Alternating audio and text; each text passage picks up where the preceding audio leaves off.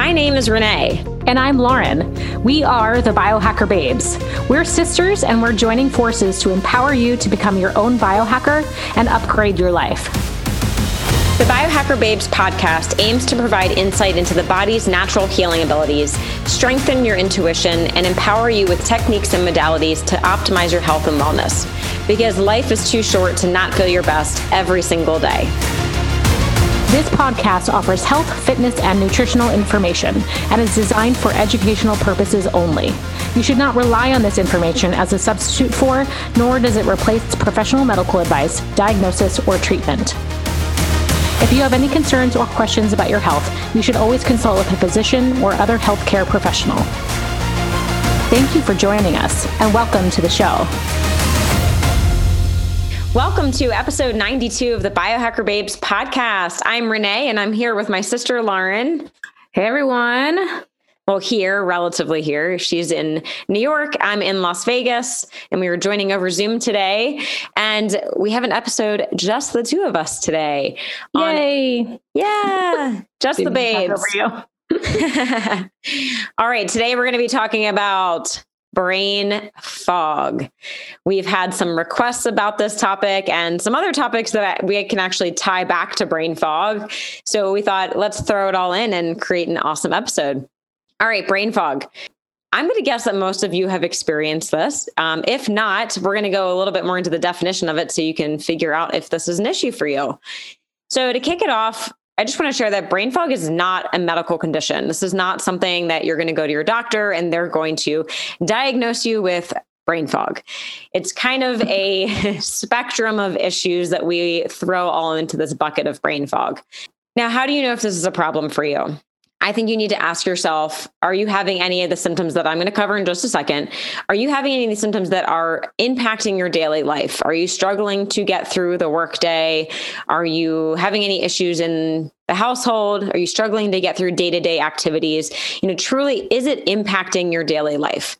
I think some people have brain fatigue sometimes. I mean, anyone can experience what feels like brain fog after a night of bad sleep. That is to be expected. After a period of acute stress, maybe a night of drinking, you're not going to feel great the next day. Obviously, you didn't get the rest, repair, detox overnight when you were sleeping that you needed. So sure, that's going to affect your brain function. I think the question really is, are these symptoms persistent? And are you losing maybe clarity, attention where you didn't used to have a problem? Right. That's a good point. Is it persistent? Because if you go out late and you're drinking all night and you wake up the next day and you have brain fog, well, no surprise. I'm sure you will. Don't, write that off as like a big issue. I think it's if you maybe can't pinpoint it to something that you did the day before. So if it's a day-to-day thing. And some of the symptoms to look out for, it's not just limited to these, but things to watch out for are inability to focus or concentrate. So any kind of attention problems, reduced mental clarity, poor cognitive function, loss of short and long-term memory. That can be a red flag. And then this feeling of kind of like mental fatigue, and also any feelings of like confusion or irritability. Could be overall fatigue, but I know sometimes people explain brain fog as like, I physically feel like I have energy. Like I could go work out, but I can't sit and have a conversation. It's this mental fatigue. And like I was saying before, there is a really wide spectrum. And, I can talk about brain fog for a really long time because this was one of my biggest issues when I was really sick in my 20s. And Lauren, I've told you this before, like I had days where my brain fog was so bad, I questioned whether my name was Renee. Oh, wow. I don't remember you telling me that. Oh, it's the weirdest feeling. Fog. Didn't remember. It's like you feel like there's like this cloud in your head and you just can't pinpoint any words or thoughts. I think that is like the worst end of the spectrum, where you're just second guessing everything that comes out of your mouth. And you're like, I don't know what is right, what is wrong. But especially when you're doing everything right. I feel like I hear that from clients a lot. They're like, I'm going to sleep. I'm getting great sleep, checking my data, my metrics. I'm not drinking. I've looked at my food. It's like when you're doing everything right and you're still just not quite clear. That's brain fog. Yeah. And I know, Renee, you've slept you can easily sleep 12 hours a night sometimes with your chronic fatigue.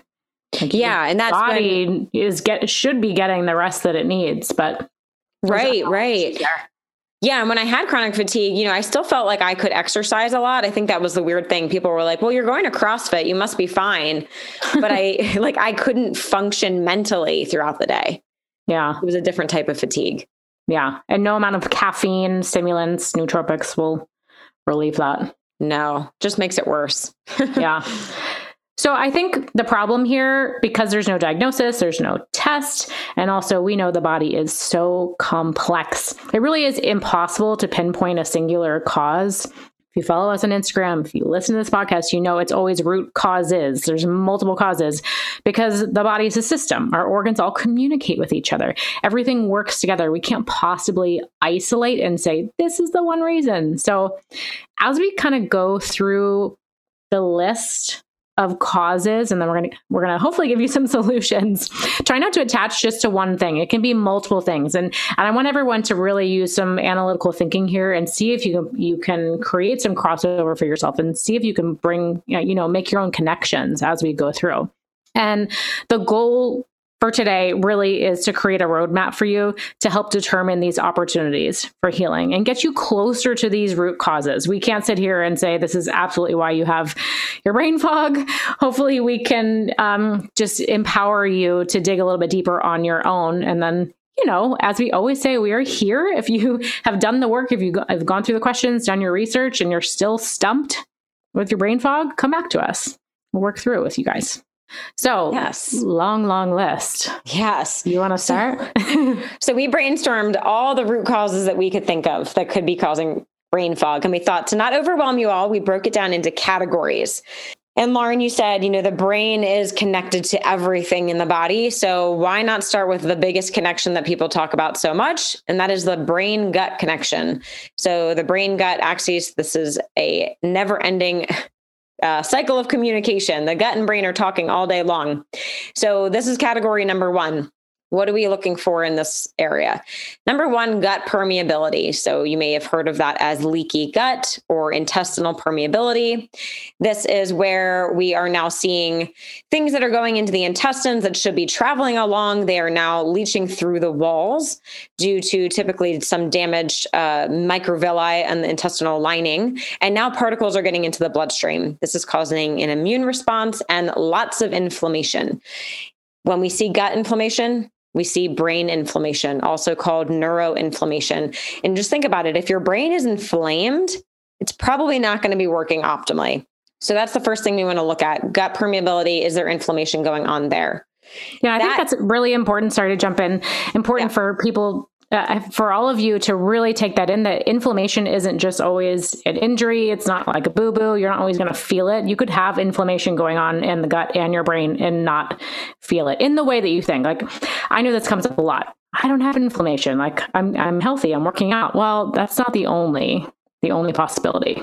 Right. This low grade chronic inflammation is not something you're really going to feel, but that's actually the more dangerous type of inflammation. Totally. I like that you said boo-boo. Now I'm like thinking, I have a boo-boo in my brain. Yeah, cute. we can have lots of boo-boos, but that always comes up with clients. They're like, I don't have inflammation. Like, I don't remember the last time I had an injury. Or they're like, oh, I'm inflamed because I have this injury. I was like, well, you probably have some other inflammation. Let's talk about that. Right. Great. And then this also ties into, if that is an issue, we're also going to see nutrient deficiencies because, right, all of our micronutrients, our vitamins, our minerals, all of that's being absorbed in the intestines. But if we have this permeability, our body's not able to absorb these properly. So we're going to see all sorts of deficiencies, which then are not going to be able to fuel the brain. So we need these vitamins and minerals to fuel the brain. And without that, we're going to deal with brain fog. Yeah. And you could be taking the best supplements, the highest quality supplements, and not be absorbing a single thing. They could just be leaking through, you're excreting them. And it's like all that money you spent on some really good stuff, it's not worth it if your gut is leaky, damaged, inflamed. Yeah. And quick side note, that's why I really like liposomal formulas. I think they're great whether your gut is damaged and leaky or not, because it's just a great way to bypass the digestive tract. But especially if you're dealing with this, like, either take a liposomal formula or just don't take anything. Because like Lauren said, it's just coming right through your body and not doing anything, just wasting your money. They're also way more fun. Yeah. I keep mine all on the same shelf in the fridge, and you just pull them out, pump the next one. It's so much easier than unscrewing, dumping the capsules. And then it's like, how many pills can you swallow at a time? Yeah. I do all the capsule together. linings. Yeah. Yeah. Love the liposomals. And Quicksilver is our brand of choice. We'll put it in the show notes. Yes. Okay, let's tie in food sensitivities. Now, you could absolutely have a true food allergy. If you're testing for that, you're going to look at IgE on a blood test. You could also have food sensitivities, which is going to be an IgG response on your blood test. But if you do a food sensitivity panel and you have 10, 20, 30, 40 foods come up, that's when you want to look back to your gut health. It's not normal to react to that many foods. Yeah, I think the average person could have 2 or 3 food sensitivities, right? Maybe dairy, gluten, eggs, the common things. But if you're reacting to everything, that's where you really need to look at gut health first. You got to heal the gut, and then your body will hopefully stop responding so negatively to all those different foods. Yeah, I think the worst plan of attack would be to just keep eliminating foods because you think you can't digest them or metabolize them. And then suddenly you're on this 5 food diet and you're not getting any nutrition. But yeah, circle back to the gut. Right. That's not the answer. All right. Sugar consumption. I think we say this in every episode. Sugar is bad news bears. So good for you. Yes. We know that sugar is very detrimental on the gut. It affects our microbiome. So it feeds more of we'll call them the bad bacteria in the gut, and they don't really optimize the good bacteria in the gut. And Lauren, you found an interesting study about this with gut colonization and sugar. Yeah, there was a study at Yale University that was showing that fructose plus glucose, which turns into sucrose, is actually blocking this natural production of Bacteroides, which is a really important strain that we need for gut diversity and like an ideal population of gut microbes. So yes, we need sugar, but not processed sugar. I think the argument is always, our brain needs sugar. That's like the type of fuel that your brain wants. Well, your body creates sugars from a lot of the foods you eat, especially if they're real foods. So never ever buy into that argument that your brain needs sugar, because it is wreaking havoc on your gut. So I'm not saying completely cut out all of your sugar. Just look at your inputs. Look at the quality of sugar and where it's coming from. Yeah, you can get glucose from your whole foods without getting processed sugar in there. Great. Medications. Now, if you're on a medication, please talk with your doctor before you make any changes to these. But just know that, antibiotics, we all know, destroy the gut. So we want to minimize antibiotic use as much as possible. They can be life-saving, but just be very thoughtful before jumping onto an antibiotic. NSAIDs. I think this is more well-known. Wouldn't you say, Lauren, that NSAIDs are damaging to the gut? I think.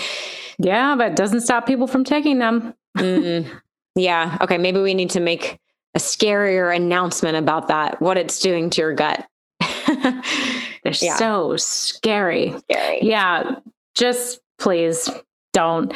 They're blocking pain. We're not healing at the root. Or we need to do some other digging and figure out why you're experiencing the pain. Whatever it is, there's another solution, I guarantee you. Because by trying to treat the problem with the NSAIDs, you're just creating more of a problem long term. So avoid the Band-Aid. Yep. Save the Band-Aids for the boo-boos. For the brain boo-boos.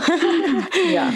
All right. Other medications. So oral contraceptives, we have talked a little bit about birth control in other episodes, but we are now seeing that this damages the gut, but it also leads to numerous micronutrient deficiencies, which can cause brain fog, right? Everything is tying back to brain fog.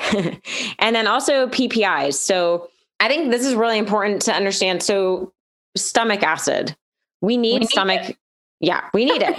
I got really excited about that one. We need it. Lauren's very passionate about that topic. Yeah, we need our stomach to have this acid because that is what is breaking down protein. It's then helping us to digest and absorb these nutrients. So if you have, acid reflux, indigestion, things like this, where then you're taking some kind of acid blocker, yes, you're bringing down the acid and you're going to have that temporary relief. But over time, lowering that stomach acid is going to cause more problems. And a big thing that we're seeing now with this is long term, we're seeing vitamin B12 deficiency, which is also being linked to dementia. I'm going to call it, I think in 5 years, doctors are finally going to be like, oh, before I put you on this PPI, let me warn you that this could cause dementia. You think? I think it's coming. Sorry, I'm the pessimist. I'm like, really? I'm going to be to that. I'm going to be optimistic about that. Cool. And you heard it here first. All right. So be careful. If you do have acid reflux, I'm not going to spend more time on that today, but just again, there is a root cause that you need to get to rather than just suppressing that acid, because you're going to have issues long term. Yeah, that's just another Band-Aid. Exactly.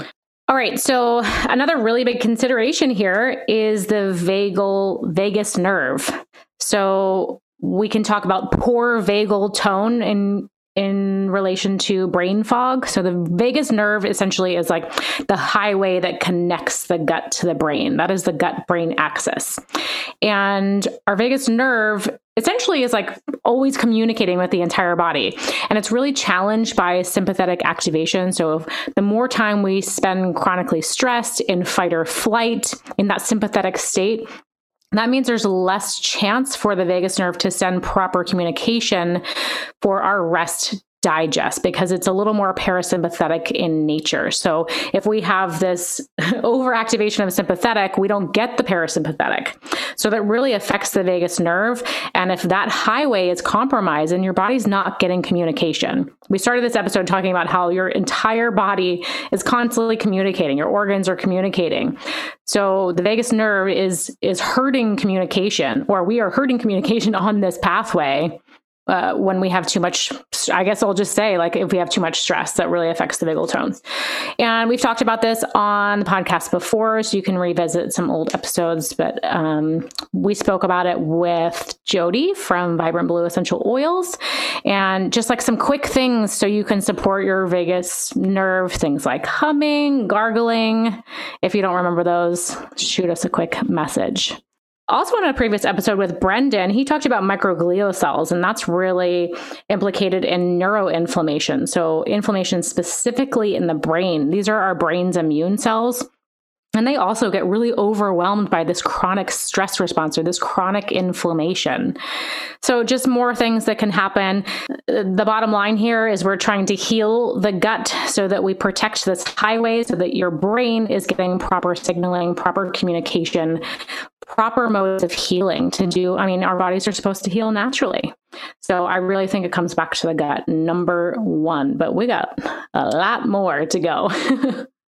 Yeah. So number one, we got to be looking at the brain gut connection. And I think just to throw out a great book that we both really loved was Dr. Karazian's book, Why Isn't My Brain Working? The Bible. Yeah. I'm just turning around and look at my bookshelf. Actually, it's in my living room. Yep. Why isn't my brain working?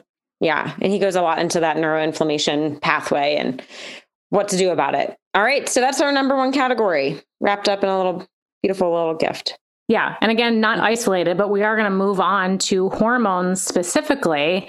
And I kind of want to kick this off with menopause. Oh, yeah. Ladies going through perimenopause, menopause, brain fog is so common. It is expected. And I hope you feel better knowing that you are not alone in this. What's happening with menopause? So we get this sharp decline in estrogen, or as you're going through perimenopause, because menopause doesn't just happen. You're not like not in menopause one day and then you are the next day. This is over a lengthy period of time where your estrogen is spiking, dropping back down. Like there's not a steady level. So you kind of get this roller coaster effect. And then long term into menopause, your estrogen really drops. So what's happening here is that our organ systems and these highways of information, and specifically here we have the hypothalamic pituitary ovarian axis. So that's like another highway, a means of communication. This is what controls female reproduction and our female hormones. So as you move into your 40s, this production kind of slows down, and it actually will hand off the work to the HPA axis, which is your hypothalamus pituitary adrenal axis, which we talked about on the show. People that are feeling adrenal fatigue or dysregulated cortisol, that is highly implicated with HPA axis dysfunction. And we know you're affected throughout your entire life in this way. So chronic stress, especially for women that are, caretakers and sacrificing and just doing a lot of work, we're multitasking. The HPO axis hands the work over to the HPA axis, which is already really tired, most likely chronically stressed for years. And so this production gets dampened even more. And so when this estrogen production is up and down, and then lower, and then the rest of your system is already stressed, we get brain fog. Anything to add in there? No, I think that's such a good point. It's almost like the HPA axis is like your backup system, but if you've already damaged it over the 40 years, then it's not a great backup system. Yeah, your reserves get a little less reliable. Yeah. And then also in this area with the HPA axis, we also have thyroid. So your hypothalamus and pituitary instruct the thyroid to work, to function, to do what they need to do. So if HPA is stressed or dysfunctional, then thyroid is probably dysfunctional. So a lot of people go to the doctor and like, well, test your thyroid, and they find a problem in the thyroid, either hypo or hyper, but it could be more upstream.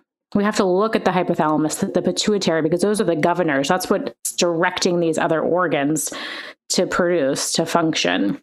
So always, you got to step back and look at the bigger picture. Don't isolate. Sure, it could be your thyroid. It's probably even more upstream than that.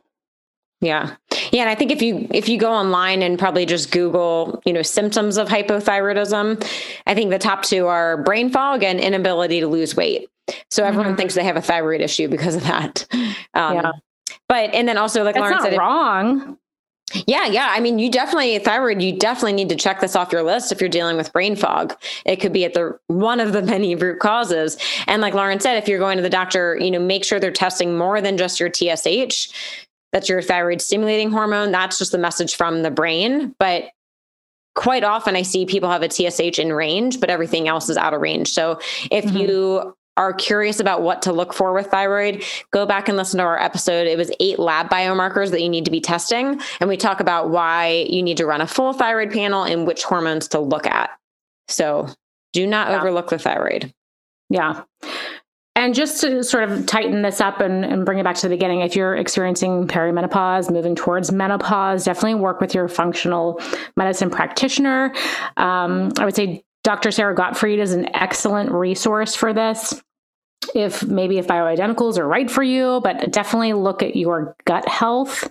Check that off the list. Make sure your gut is healthy, being nourished. Work with your practitioner, but no, this is super common in menopause. Yeah.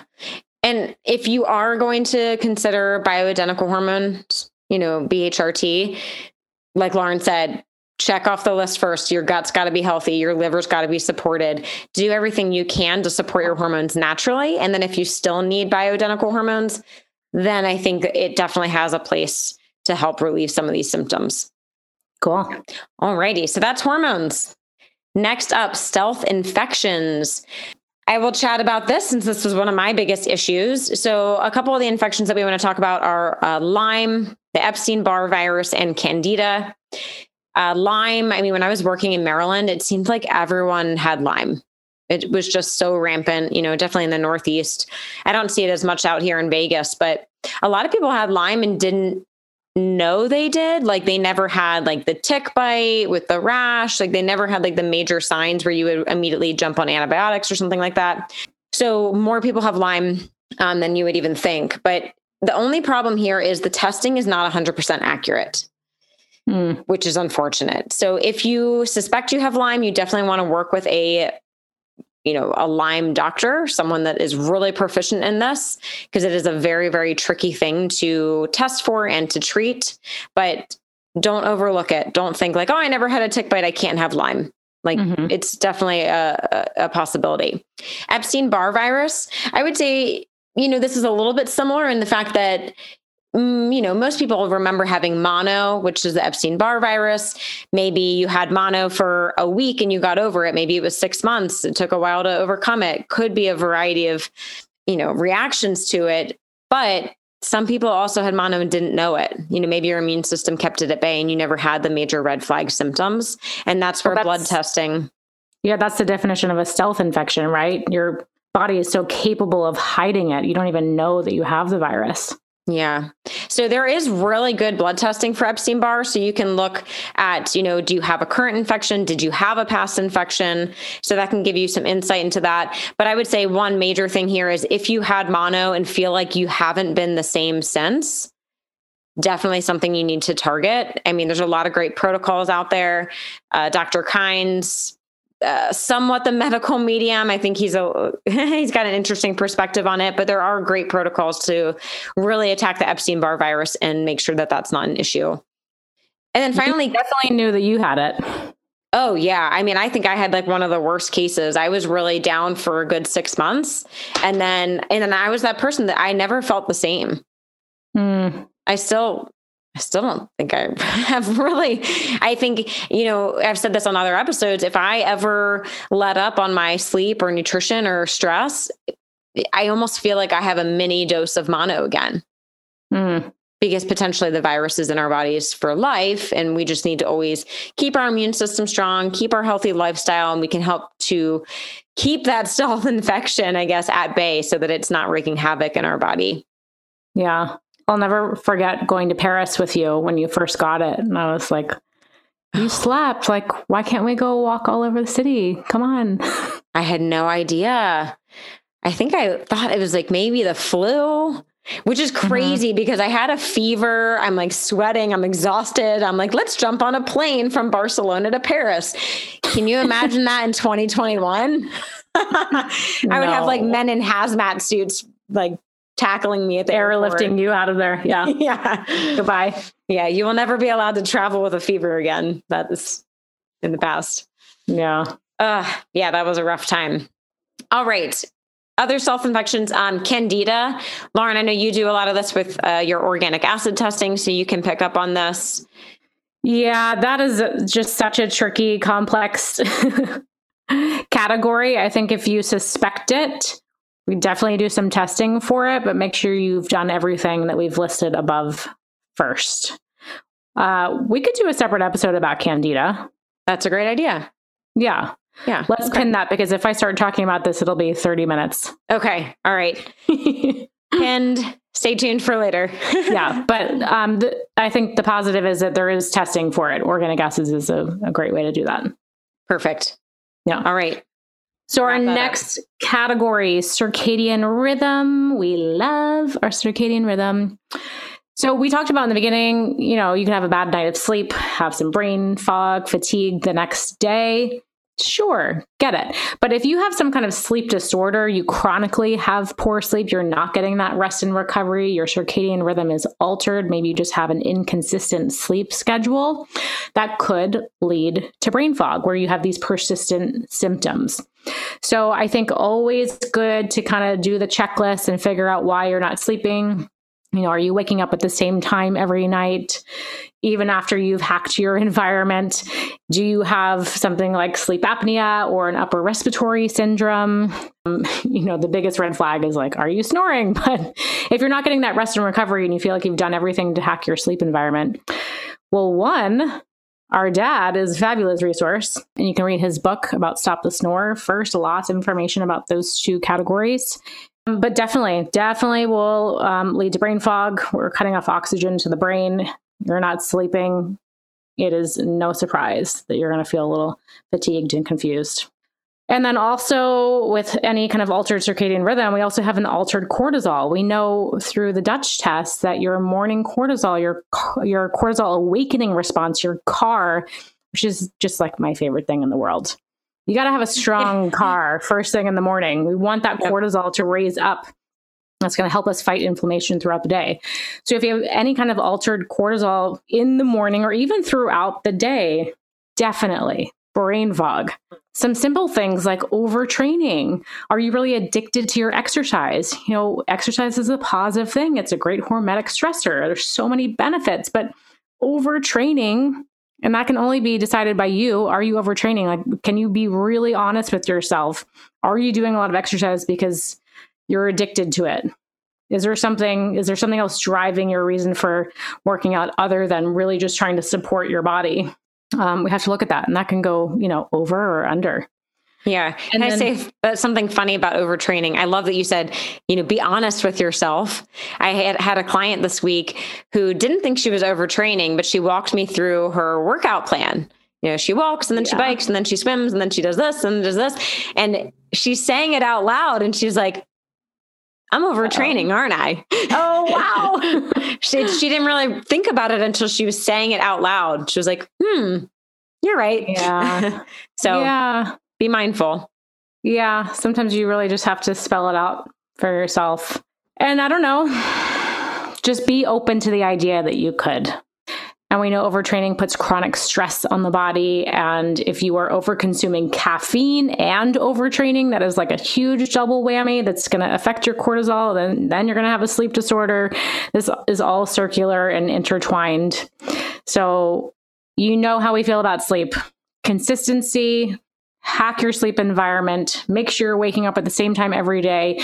Sunlight and food is the best way to reset your circadian rhythm. I'm just recapping. Look at your exercise training. And I will say, I think this is one of the most annoying things for me is wake up at the same time every day. Like, this is still one of the hardest things for me to do. But I think when I stick to it, it makes a really big difference with brain fog, because if you think about it, if you're waking up at 8:00 on most days, and then one day you're up at 7, you're going to be groggy because your brain is confused while you're awake. Mm-hmm. So just that consistency is so, so key. Yeah, absolutely. Yeah. So I feel the pain. Cool. So those are definitely like some lifestyle things that we don't even need to test for. That's you looking at your own environment, lifestyle, nutrition, exercise choices, and figuring that out on paper. Yeah. Brain fog or not, we should all be doing that. Yeah. All right. We had 2 more categories: detoxification and then genetics. All right. We're getting there. Yeah. Let's talk about detox. I'm trying to think how people have experienced this before. Maybe a night out where you had too many drinks and then the next day you have brain fog. That's a very easy connection to your liver. So when your liver is trying to process all of the toxins, whether it's alcohol, mold from your environment, toxic personal care products, heavy metals in the environment, all these things, when your liver gets bombarded with all that extra work, it can lead to brain fog. Mm-hmm. So all lifestyle things, right? We want to always be loving our liver as much as we can. Look at, what chemicals are coming into your environment. So cleaning products, clean those up in your household, because indoor air pollution is a real big issue. So clean up your cleaning products. Personal care products, they are just full of these endocrine disruptors that are causing so much havoc on the liver. So clean up your personal care products. Alcohol, that's the obvious one, right? We want to minimize that as much as possible. But if we are going to drink alcohol, we want to incorporate different remedies that can help offset that. Things like glutathione, vitamin C are really helpful. We like to drink Coast because it has the NAD, the B vitamins, the zinc, the electrolytes, all really good nutrients to replenish the body. And then if there's other things that are going on, maybe like mold, Lauren can do the organic acid test, which looks at mold, but also just be aware of your environment in your house, in your office, anywhere you are spending a lot of time. Could there potentially be mold? Brain fog or not, we want to be cleaning up our environment, but just keep in mind a healthy liver is also going to be a healthy brain. Yeah, the liver is super busy all the time. All the time. And you know what people always say? We don't need to support detox because that's the liver's job. The liver does all the detoxification. But remember, our liver is not much different than the liver in a human 1,000 years ago, 10,000 years ago, right? But we're bombarded with thousands of new chemicals every year. Our liver was not designed to be able to handle all of that. Yeah, just look at the planet that we're living on. Even if you're eating super clean, you're still getting, glyphosate, herbicides, pesticides in the air, in your water. It's freaking everywhere. Yeah. So yeah, when the liver is overburdened like that, it becomes less effective at taking toxins out of the blood supply. And like our brain requires that blood flow to function. If you're not getting blood flow to your brain's gonna be the first thing that's impaired. So essentially, if your liver is bogged down trying to detoxify, brain fog, boom, easy one. Yeah. I mean, your brain function isn't really a priority short term, right? Your liver is trying to get these toxins through as quick as possible. If you have a little bit of brain fog or some short-term memory loss, not a big deal, right? You can survive. In the moment, you feel like you might not feel like you're going to survive, but you will survive. Yeah. So the body will always prioritize what is going to keep us on this planet as long as possible.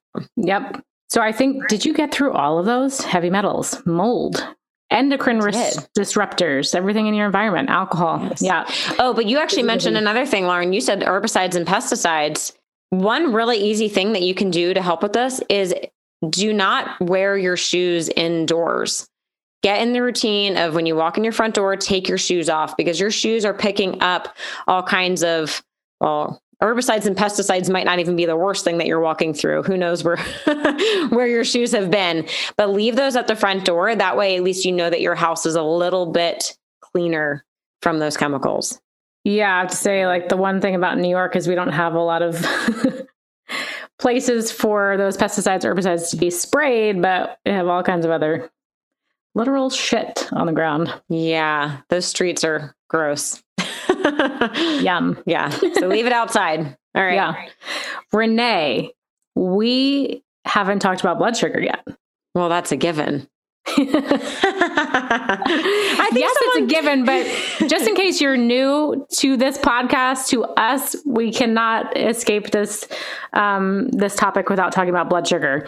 You got to be regulating your blood sugar. The brain relies on a steady stream of glucose. Yes, that's kind of a complicated topic, but if you have too much glucose, too little glucose, your brain is going to be on this disgusting roller coaster, not a fun roller coaster. So if you're new here, blood sugar, we have like a million episodes about it. Get used to it. Got to be regulated. And you won't always know if it's hyper or hypo. Sometimes you really just have to test. No, not sometimes. You have to test. Everyone should test your blood sugar, at least for one small period in your life. You should test it. Yeah, I think you really need to learn what your body feels like when your blood sugar is high and when it's low. And I think Lauren and I both experienced this. Like what we thought was low blood sugar was actually a different feeling. So you need to test yourself, whether you're using a continuous glucose monitor or just get like the Keto Mojo so you can test periodically throughout the day with a simple finger prick. Just get to know your body, know what that feels like. And then you won't need to test all the time because you'll have the perfect blood sugar regulation. But well, I have to admit, I still don't really know what high blood sugar feels like. When I've tested and it's high, I'm like, okay, I'm going to tune in, close my eyes, pay attention to these symptoms, and I still don't really feel anything. I can't say that's true for everyone, but yeah, I need the testing. I need to like understand what foods, what combinations of foods, all the different factors that could potentially give me that result, because I still have not connected symptoms to it. Same thing with low blood sugar. Yeah. So, I mean, we're all different. So you might not really feel any symptoms with that. There's nothing wrong with that, but some people have extreme symptoms. It's crazy. Yeah. Doesn't mean it's not wreaking havoc, even if you're not feeling it. Exactly. The point of that. All right. Last category, genetics. So I think if you've gone through this list and you've checked everything off, you're like, nope, not that. I got it. I've done it all. Well, one, write to us because that's amazing if you don't have anything else to work on. But genetics is always like another consideration. I wouldn't say it's the last consideration. I think getting your genetics tested at this point is just so freaking easy. Just do it. But I think coming back to that could be a last consideration if nothing else has really proven useful. So some things we see here: poor methylation. Some of us are much better at producing these methyl groups that help us to create cofactors for vitamins and metabolic processes, so you can absorb your nutrients, your vitamins. If you're a poor methylator, that will show up in your genetic testing. Choline metabolism, this is a big one. This is really necessary for acetylcholine, which is a neurotransmitter. So that's a brain hormone that controls your mood, your memory, muscle control. What else, Renee? Your nervous system. Yeah. Yeah. And I'm guilty of that. I need a lot of choline from my diet and supplementation because of this. Yeah, I do too. And I've seen that in my genetic reports. Like I am at risk for altered choline metabolism. So you could see that with the PEMT gene. That's not the only gene, but that could be a big one. And this is affected by estrogen. So for my ladies going through perimenopause, menopause, also men tend to have, and men tend to be a little bit more affected by this gene because it's boosted by estrogen. Self-Decode, which we've had on the podcast before, Joe Cohen, their website is a fabulous resource on genetics for brain fog, especially, or for brain anything. Yeah, because Joe, that's actually how he got into it, right? He had extreme brain fog and he couldn't find any answers. And for him, the genetic factor was the missing piece. And that's why he founded Self-Decode, which is really powerful. Yeah, I love when people find solutions to their problems. There you go. Omegas. So EPA, DHA are critical for brain function. That's why we take fish oil. And there's some genes involved in maybe an altered metabolism of those nutrients. You could check that out. Just one in particular is, I don't even know if this is pronounced, or we just read it out, ELOVL2. It sounds like E level 2. Yeah, you just sound like a robot. ELOV. ELOV. Yeah. Yeah, and I need to take extra DHA, not DHEA. Do not get those mixed up. I need extra DHA for my brain to function. Yeah, and then the last one is our I can never say this on my first try. I believe in you. Endocannabinoid. I know. You have to just roll it too. off the tongue. If you pause, it won't come out. Yeah. And no matter how many times I've said wow, no matter how many times I've said that word, it still never comes out right. Yeah. Even when I hear people lecturing on it, it's like always a tongue twister. Yeah. But so we have these receptors all throughout our body. And there are some genetic factors here, but we see differences in brain function, pain sensitivity, mood disorders, inflammation, all of these things. So this can all be tied back. Everything in the body? Everything. It's literally, these receptors are everywhere in the body, everywhere. So do not be anti CBD hemp. We need these. And this can be looked at with the CNR1 gene. So that's something to keep an eye out for. Some of us do better with more of this, less, etc. And I just wanted to say one more thing about the genetic testing. You mentioned, there's no reason that everyone can't do this now. I know a lot of people were really concerned about doing something like 23andMe or Ancestry DNA because they're potentially selling your data or using it for whatever purpose. But I will say Self-Decode is great. They will not send your information anywhere or sell your information. So you can trust doing your genetic test through them. And then the other great thing is you only have to test your genes one time. It's the only test you do once. If they do change, then you have other issues to worry about. All right. So those are all of our root causes. It's just kind of like a checklist. So next we're going to say, what do we do about that? So we're going to talk about, number one is determining the root cause, right? So we go through all of those and we can start that off with lab testing. Right? Lab testing is always an option. We want to look at, basic labs. So CBC, full thyroid panel, the Dutch cortisol and sex hormone test. So the full Dutch complete, do the genetic analysis, potentially the organic acids. If you want to go a little bit deeper, that's a test that Lauren runs. So that's where we mentioned, maybe looking at mold or candida, some gut dysbiosis. So that's kind of one step further. Sleep study. If you think that maybe you're snoring at night, or if you're waking up in the middle of the night and can't fall back asleep, or you're waking up feeling unrested, a sleep study is a really good option. Like Lauren said, you can definitely check out our dad's book, Stop the Snore. Great resource on that topic. And the cool thing about sleep studies is now you can do them at home. There's really great tests. Our dad does that for his patients all the time, because I never really understood when you go to a sleep center and you're tied up to 50 different things and they're like, okay, now sleep. That would never, how the million years work for me. Yeah. So the home sleep study is a little bit better. It's less wires. You're in your own bed. But that's great because they can look at things like sleep apnea, sleep disorder breathing, upper airway resistance syndrome. A lot of great options for that. So definitely want to check that off the list. And then I would say the final thing for these labs, this is going to be really more specific. So looking at Lyme, Epstein-Barr virus, and then even heavy metals. I really like the heavy metals panel from Quicksilver Scientific. They can do a specific mercury panel where they're looking at hair, blood, and urine, and then they're comparing. So they can see how much mercury is in your body, but then also how much mercury you're potentially storing versus eliminating. And then they can also run a full heavy metal panel if you want to look at everything. But those are really getting specific. Like, again, check everything else off the list before you have to dive down that deep rabbit hole. Yeah. And if you want to do some leaky gut testing, you can do blood testing there's markers like zonulin and occludin that would potentially point to leaky gut. Because again, you don't want to just start supplementing if you don't know that your gut is tight. And I say tight because we have junctions that should be tight. They're called tight junctions. I'm not just saying tight like cool. Make sure your gut is strong and tight. So you can test for that. Yeah. All right. Next up, I would say identify your food sensitivities. Easiest way to do this, or cheapest way to do this, is just to do the elimination diet. I think this is good for everyone to do at least one time around.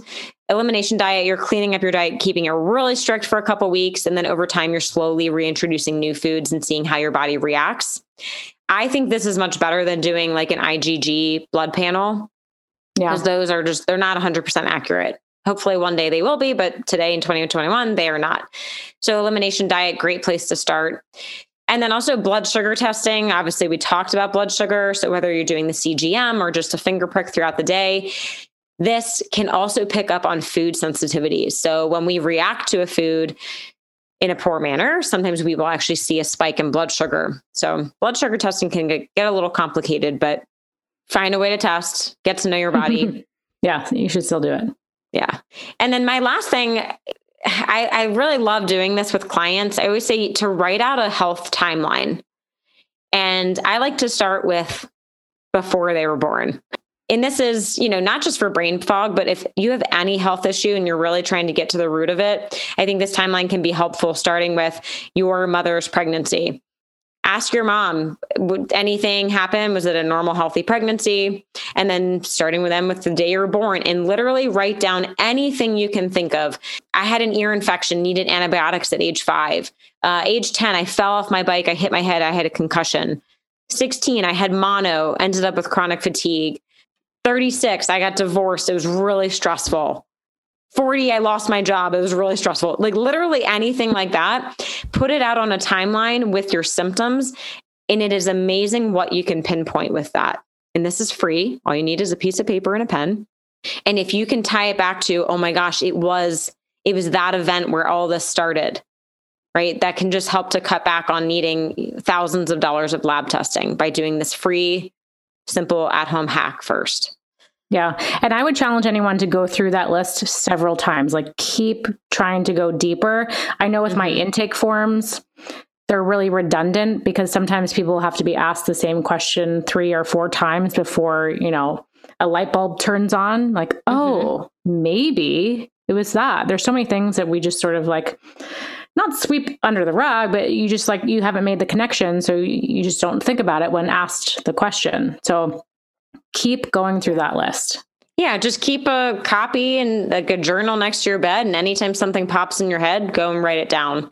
Don't feel like this is something you're going to do in one sitting and have the answer. It can definitely take time. Yeah. All right. So that's sort of like, this is our roadmap. The first chunk, which Renee just covered so well, is determining the root cause. The second chunk is the lifestyle changes. And this is totally a recap because we've talked about this a million times, but resetting your circadian rhythm using sunlight and food, keeping a consistent schedule, good sleep hygiene. Consider your exercise load. Do you have too much? Do you have too little? I know that is super subjective, but be honest with yourself. The subjective can be really revealing if you're willing to look at it. And then we have objective markers too, like looking at HRV, using your Oura ring, relying on some data to give you some signs that maybe you wouldn't give yourself otherwise. And then, of course, clean up your personal care and household products. We always like to send people to ewg.org. You can get ratings for products. So if you don't even know where to begin, you can just look at the EWG certified.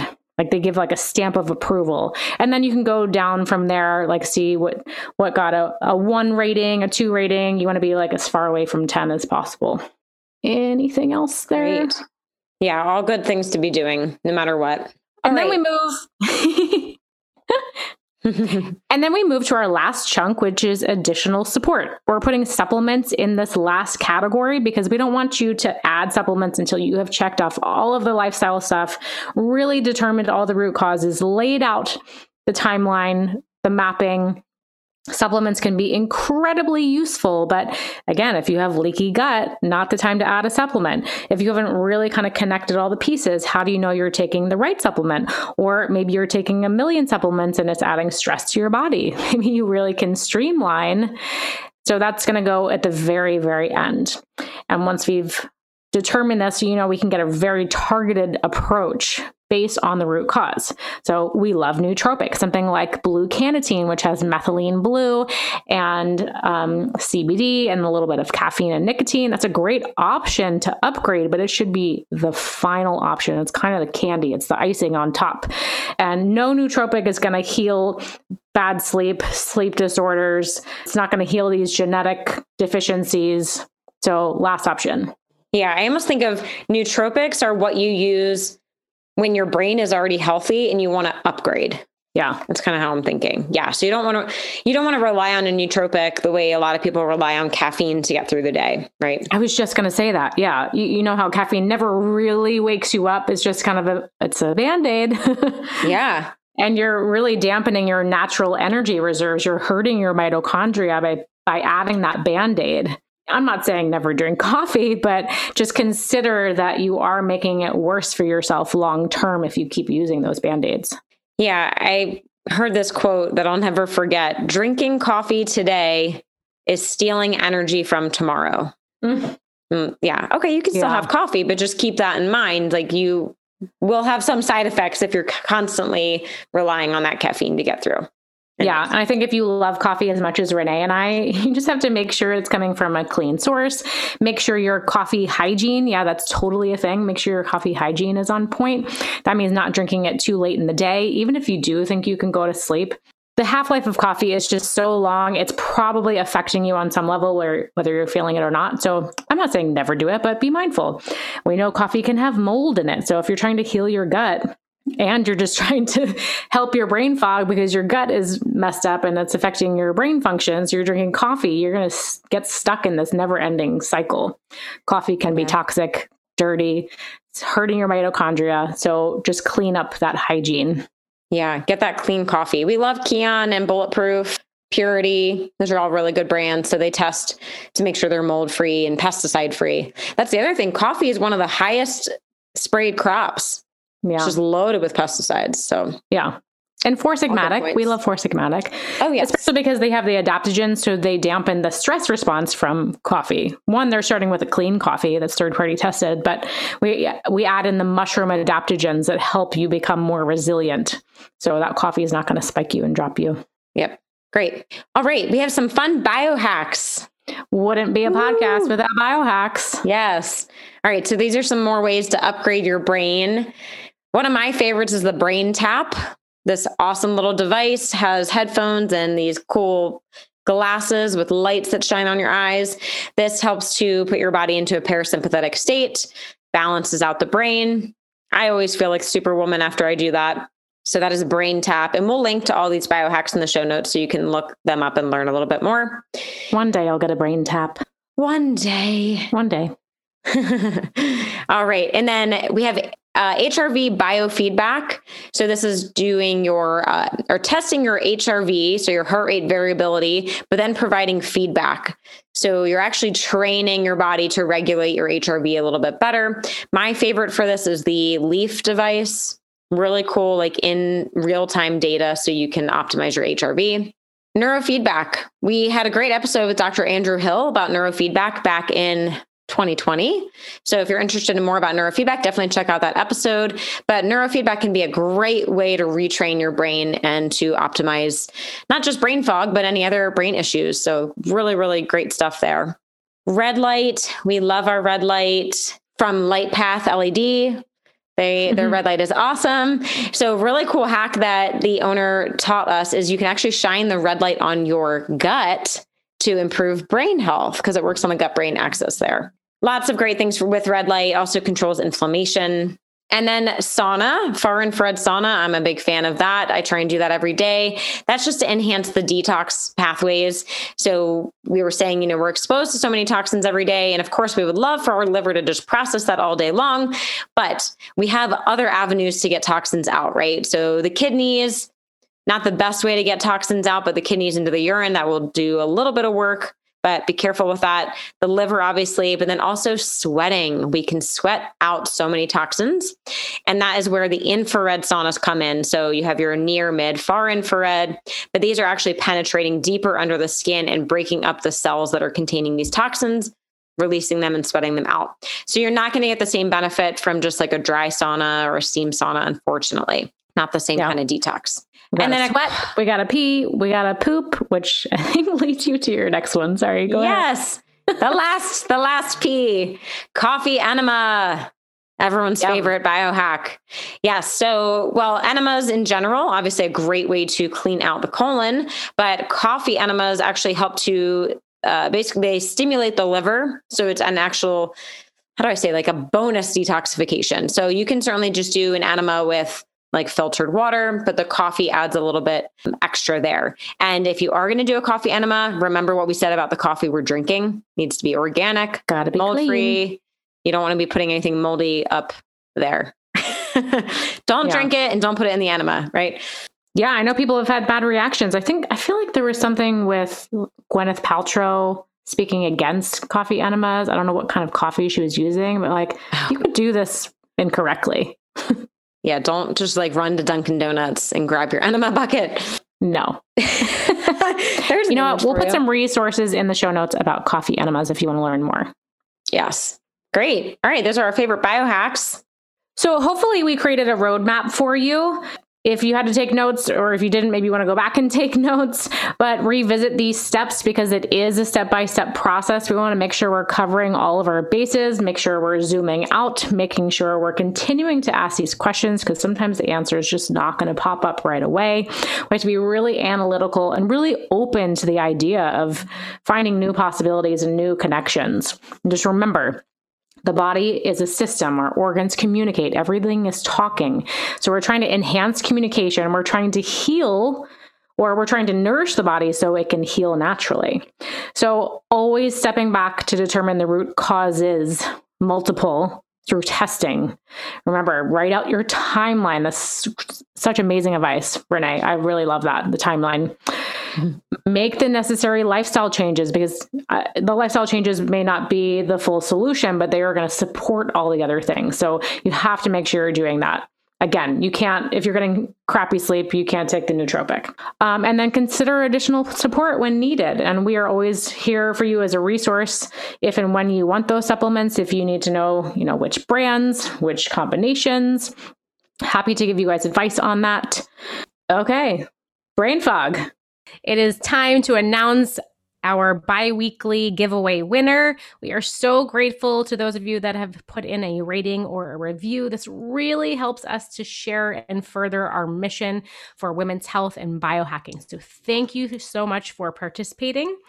Our winner has the opportunity to claim a free bag of Four Sigmatic Adaptogenic Coffee or Kion Coffee. These are our two favorite clean coffee brands. We love them so much. We would love to share them with you. So our winner is username SoulFunk76. Congratulations, SoulFunk76. Please email us at biohackerbabes@gmail.com. Reveal yourself so we can send you a bag of coffee. Just let us know which one you want and your mailing address, and we will get that sent right out to you. Thank you to everyone who played. All right. Well, wishing everyone lots of happy brain health and healing your brain boo-boos. I just love this topic so much. Yeah. So thank you for sending in your requests for episodes. I know we kind of just tied everything together. We pulled a bunch of requests and just lumped them all into brain fog. And I know it sounds complex, but listen, the body is complex and there's kind of no other way than stepping back, zooming out. So thank you for taking this ride with us. And if you have specific questions, as always, you can DM us on Instagram, BiohackerBabes, or email us, biohackerbabes@gmail.com. Oh, so since we covered the brain today, this is a great segue into next week's episode. I'll just give you a preview. We are talking about Muse neurofeedback, one of our favorite biohacks that we didn't cover today, but we'll save it for next week. So make sure you tune in. We love this device a lot, and we'll just continue our brain talks. Cool? Great. All right. Well, thank you everyone for tuning in today. We'll see you next time. See you next time. Love this episode of the Biohacker Babes podcast? Head over to Apple Podcasts to subscribe, rate, and leave a review. We truly appreciate your support. Until then, happy biohacking.